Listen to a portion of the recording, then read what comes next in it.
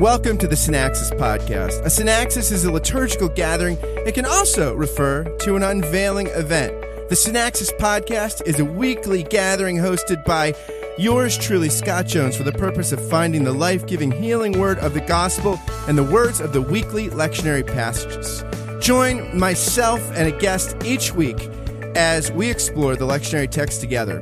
This is the place for gospel-rich, grace-saturated, and a properly worldly lens on the week's lectionary passages, all in 25 minutes or less. My guest is Glenn Stallsmith. Glenn is a pastor who serves 2 United Methodist churches in rural North Carolina. He's also a THD student at Duke Divinity School. For 12 years, he lived in the Philippines, working as an ethnomusicologist with Wycliffe Bible Translators. He's also the reviews editor of Global Forum on Arts and Christian Faith. I give you Glenn Stallsmith. Glenn, welcome back to the podcast. Thanks. It's great to be back. Happy Eastertide to you. We're winding down Eastertide. Getting close to the end. We're getting close to the end. It's like Little League Baseball, 70 Sundays, 7 innings, not a full 9. Right. But we're coming into the home stretch here, and as is customary in Eastertide, our first reading is not from the Old Testament, the Israel's Bible, but from the book of Acts. We got Acts 1, 15 through 17, and 21 through 26. We got Peter standing up among the believers, a big crowd, 120 folks, and he explains that the scripture had to be fulfilled concerning Judas, and that they've got to replace him, and so they draw lots between Barsabbas, Joseph called Barsabbas. I see why, because that sounds so much like Joseph, and Matthias, and Matthias wins. So here we go. Interesting. This is actually how the Amish choose their bishops today, and older Mennonites, I think. No kidding. Yeah, they still cast lots. Yeah, the people nominate people who they think are good candidates, but then they cast lots between the nominees.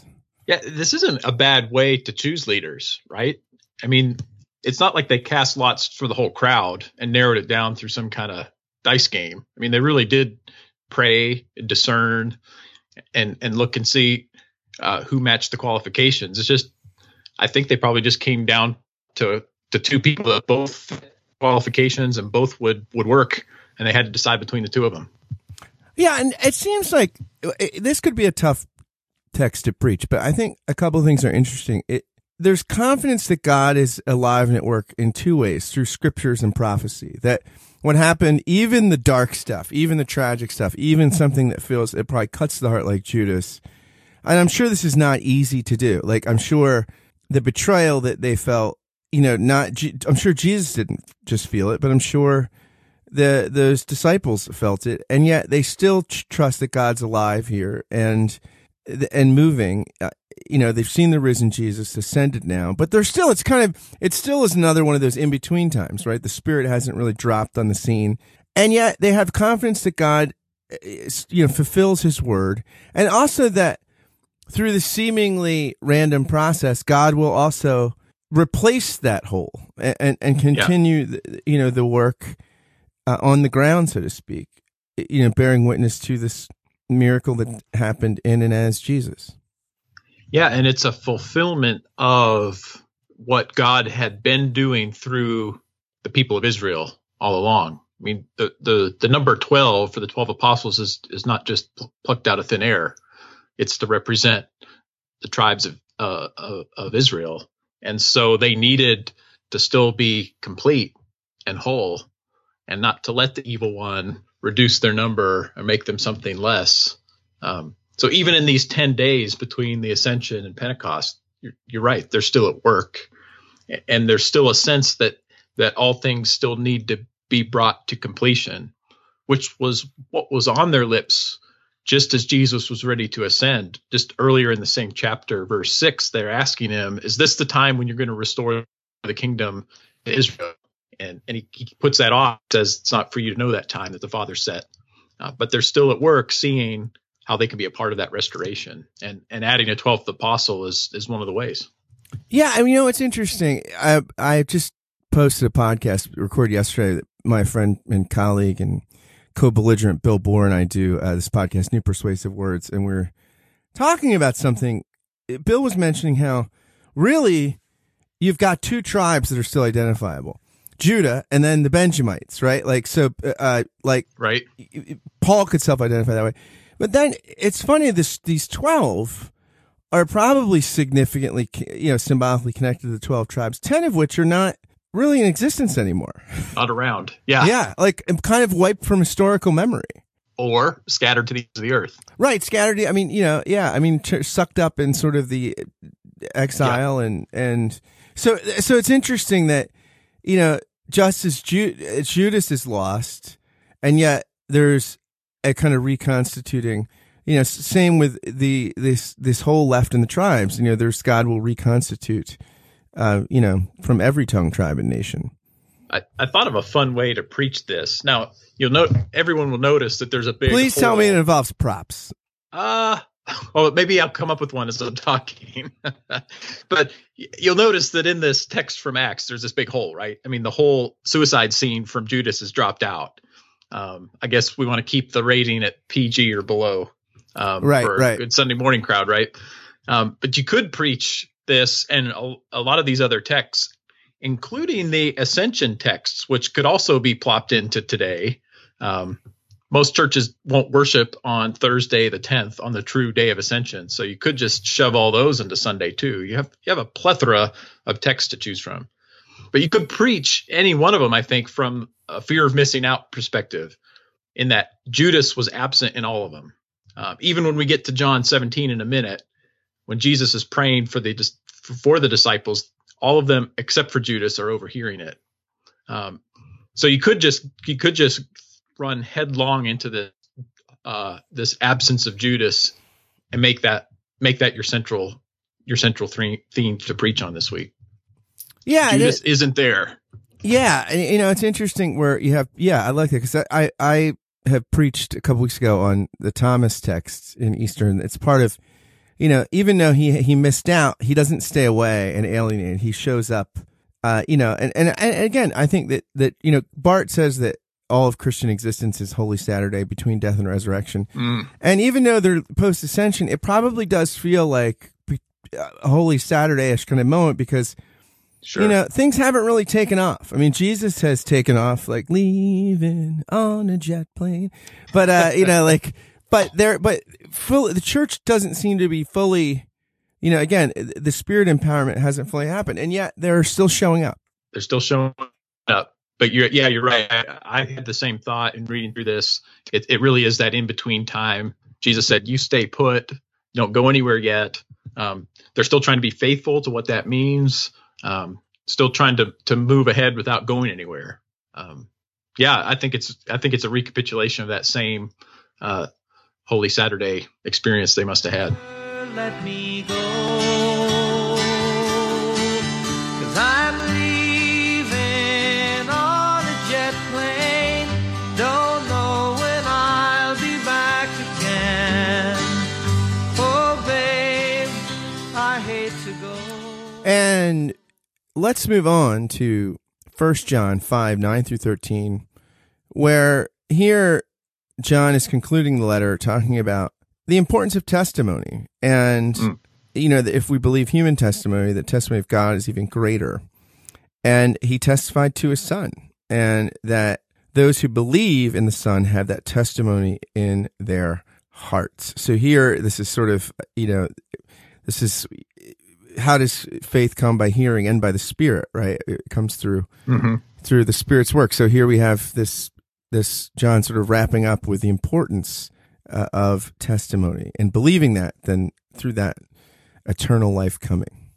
And that testimony, that was one of the primary roles of the apostles, why they needed a 12th person. Their job was to testify. And that's why they wanted to pick somebody who had lived through the whole lifetime of Jesus from baptism until ascension. That's probably why, I would guess, perhaps why these texts are paired together. Although 1 John has been consistent throughout Easter, hasn't it? Yeah. As is John in Acts, right? I think. So Acts 2, even though Acts, we do a retrograde with Acts and jump all the way back to chapter 1. Another thing too that comes up here in 1 John chapter 5 is the instance of giving, and how many times, and which again will be well rehearsed in John 17 too, also, but the giving and the receiving that happens here, that we're testifying to, and just where we are positioned in relation to the Father's relationship to the Son. Yeah, and I've been reading through in Eastertide Peter Leihart's fabulous commentary on 1 John, which is called From Behind the Veil. And in it, he says, he has this great passage, because, immediately before this is the whole sense that he's been testified to by water and the Spirit, not just the word. Mm-hmm. It says, it's not enough to have a Messiah who comes by water. He must come by water and blood. He can't just fill himself with the Spirit. That Spirit has to be released. And it's released when he dies and pours out blood and water. By his death, Jesus secures the Spirit for his people as a continuing witness. This is how we come to have life, John says in verses 11 and 12. When we trust God's witness in spirit, water, and blood, we have the Son. And in having the Son, we have life, eternal life. We don't have life unless we have the Son, who is filled with the Spirit of life. And the only Son who has the Spirit of life is the Son who came by water and blood, not by water only. If we don't have the Son, if we don't have this Son, then we don't have life at all. Mm-hmm. So it's interesting. I feel like it's this powerful statement about the convergence of the witnesses, and you can't have one without the other, right? That these things are all necessary to have the whole Christ, the totus Christus. Yeah, and it all comes together in the Son. Yeah, that's great.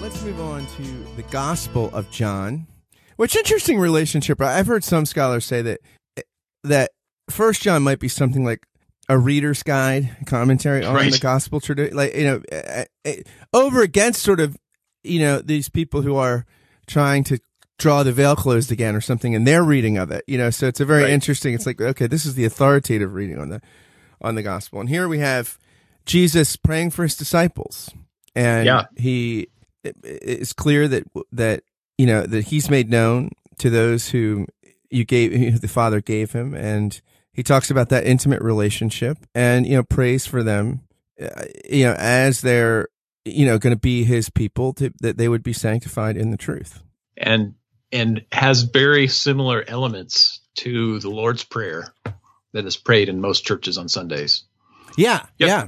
It's not just easy to map it and say, oh, there's that verse, but there are certainly strong hints to it throughout, even beyond the pericope that's named for the reading today. The whole chapter kind of has those themes throughout it, and this is where we see the verb to give show up something like 17 times here in this passage. So exegetically, I'm guessing that's important. You would think so. Yeah, that's Give a us lot this of times. day our daily bread. Yeah, that's a lot of times, and I think not necessarily in this passage, but I just think as preachers and as theologians, we get hung up on the prepositions that come after give.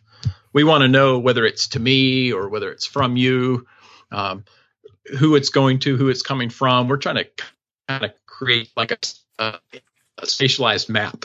We want to know what the Trinity looks like, where's the Father in relation to the Spirit and the Son, and where do we fit in? We like the charts and the diagrams that show where everything belongs. And then we forget that the whole point of it is the giving, that it's in the active verb of giving. That's what Jesus is driving at here, not so much in mapping out who is where, but that it's the giving of the Father to the Son. It's the giving of the Father and the Son to us. It's the participation of the Spirit in all of that, which is important. Yeah, and Dale Bruner in his wonderful commentary on John says that here in chapter 17, in verses 7 and 8, that what we have is actually something like this apostolic, John's apostolic Christology, that they've come to know four realities: that everything you gave to me and that they've experienced in me comes from you. So this connection with the Father. That the words you gave to me are the very words I gave to them, and they have accepted them as such, the words of God. The third is that I really, and not just figuratively, came down from your very side. And the fourth is that they have come to believe that you sent me. And he says, they summarized the apostles' four foundational convictions about Jesus, and so teach the church that, and so teach the churches that want to be apostolic in the future what the founding apostles fundamentally knew and believed about Jesus. Good. So you could go with the 4-point sermon there. You could go with the 4-point here, the Christology of John. I've got another, got a 3-point sermon that emerges from here that I could offer. 3 main requests that Jesus offers up. Verse 11, that they may be one. Verse 15, that they'd be protected from the evil one. And verse 17, that they'd be sanctified in your truth. So we could together make a 7-point sermon. We could have a 7-point sermon. Congregations would love that. Yeah, no, but that's true. That's great. I mean, that's unity, right? And protection, right? Yeah, and holiness. I mean, you think of the marks of the church, one, holy, Catholic, apostolic. Mm-hmm. And if you wanted to take this on towards a lesson on how to pray, encourage congregations to. The first thing you do is get the prayer of Jabez.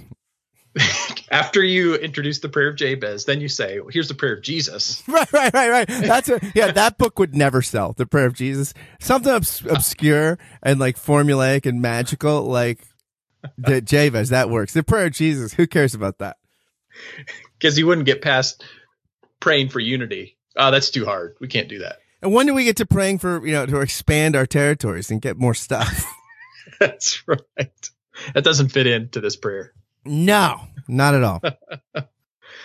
But this whole aspect of belonging to the world is interesting, and it almost seems like Jesus is setting up a dualism here. Like, they're not of the world, they shouldn't be participating in the world.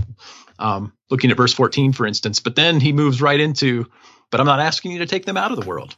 Verse 15.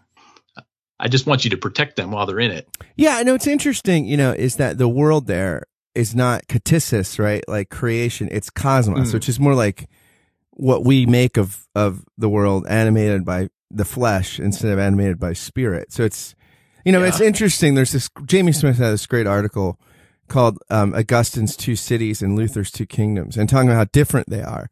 And that the two cities are ways of being in the same space, versus the two kingdoms, which is a little something different. Like, and your loves are what separate you. You occupy the same space, yet with different loves. And here, I mean, I think that, what separates them from the world is not something geographic, but affections. Yep. Yeah. So how are you going to work Mother's Day into this? Oh, yeah. That's, Mother's Day is next week, Pentecost, right? The church. No, the 13th. No, I know, but it should be for Christians. It should be Pentecost, right? Augustine says. Yeah. Now, you know what you need to go up and say on Mother's Day?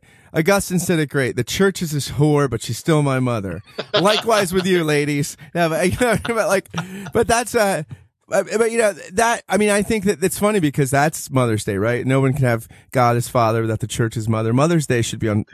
Yeah. So that's what I would do with it. Well, everybody, Mother's Day will be honored next week when our Mother, the Church, is celebrated. Excellent. That's a nice move. And sometimes Mother's Day does fall on Pentecost.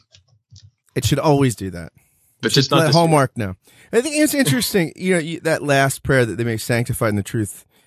This is Bruner's take on it. He says, and for their sake I sanctify myself, so that they too may be sanctified in the truth. Jesus sanctified himself, that is to say, he dedicated himself, set himself apart, especially by going to the cross for us all, where he was hoisted and where he finished, John 19:30, everything most important in the world, the revelation of God, the reconciliation of the world to God, the full atonement for human sin, the satisfaction of God's wrath, justice, and righteousness, and the defeat of the devil and death. Jesus' aim in all this, he now summarizes, is that his sanctifying of himself will move his disciples to be themselves, sanctified in the truth. Truth in combination with love is probably the closest thing in human life to divinity, and it is the claim of the gospel that Jesus is that truth with love in person. Christians believe that the central truth of and the major reality in creation for one shining period in world history was encapsulated in a human life and was manifested to the world in the person and career of Jesus of Nazareth, as recorded now classically for us in the canonical Gospels, and perhaps quite especially in John's Gospel. And his sanctification, if we can say it that way, involves his ascension. Yes, yeah. And John, curiously, doesn't talk about the ascension per se.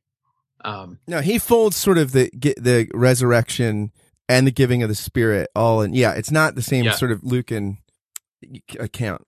But you can even read Luke, though, as seeing the ascension as just one continuous movement from the resurrection. That it's just all part and parcel of the same thing.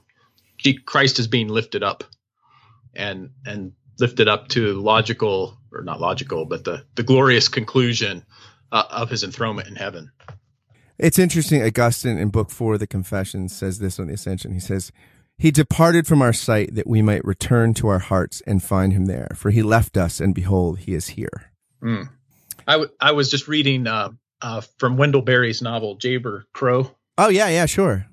And he's asking a similar question, but related to the crucifixion.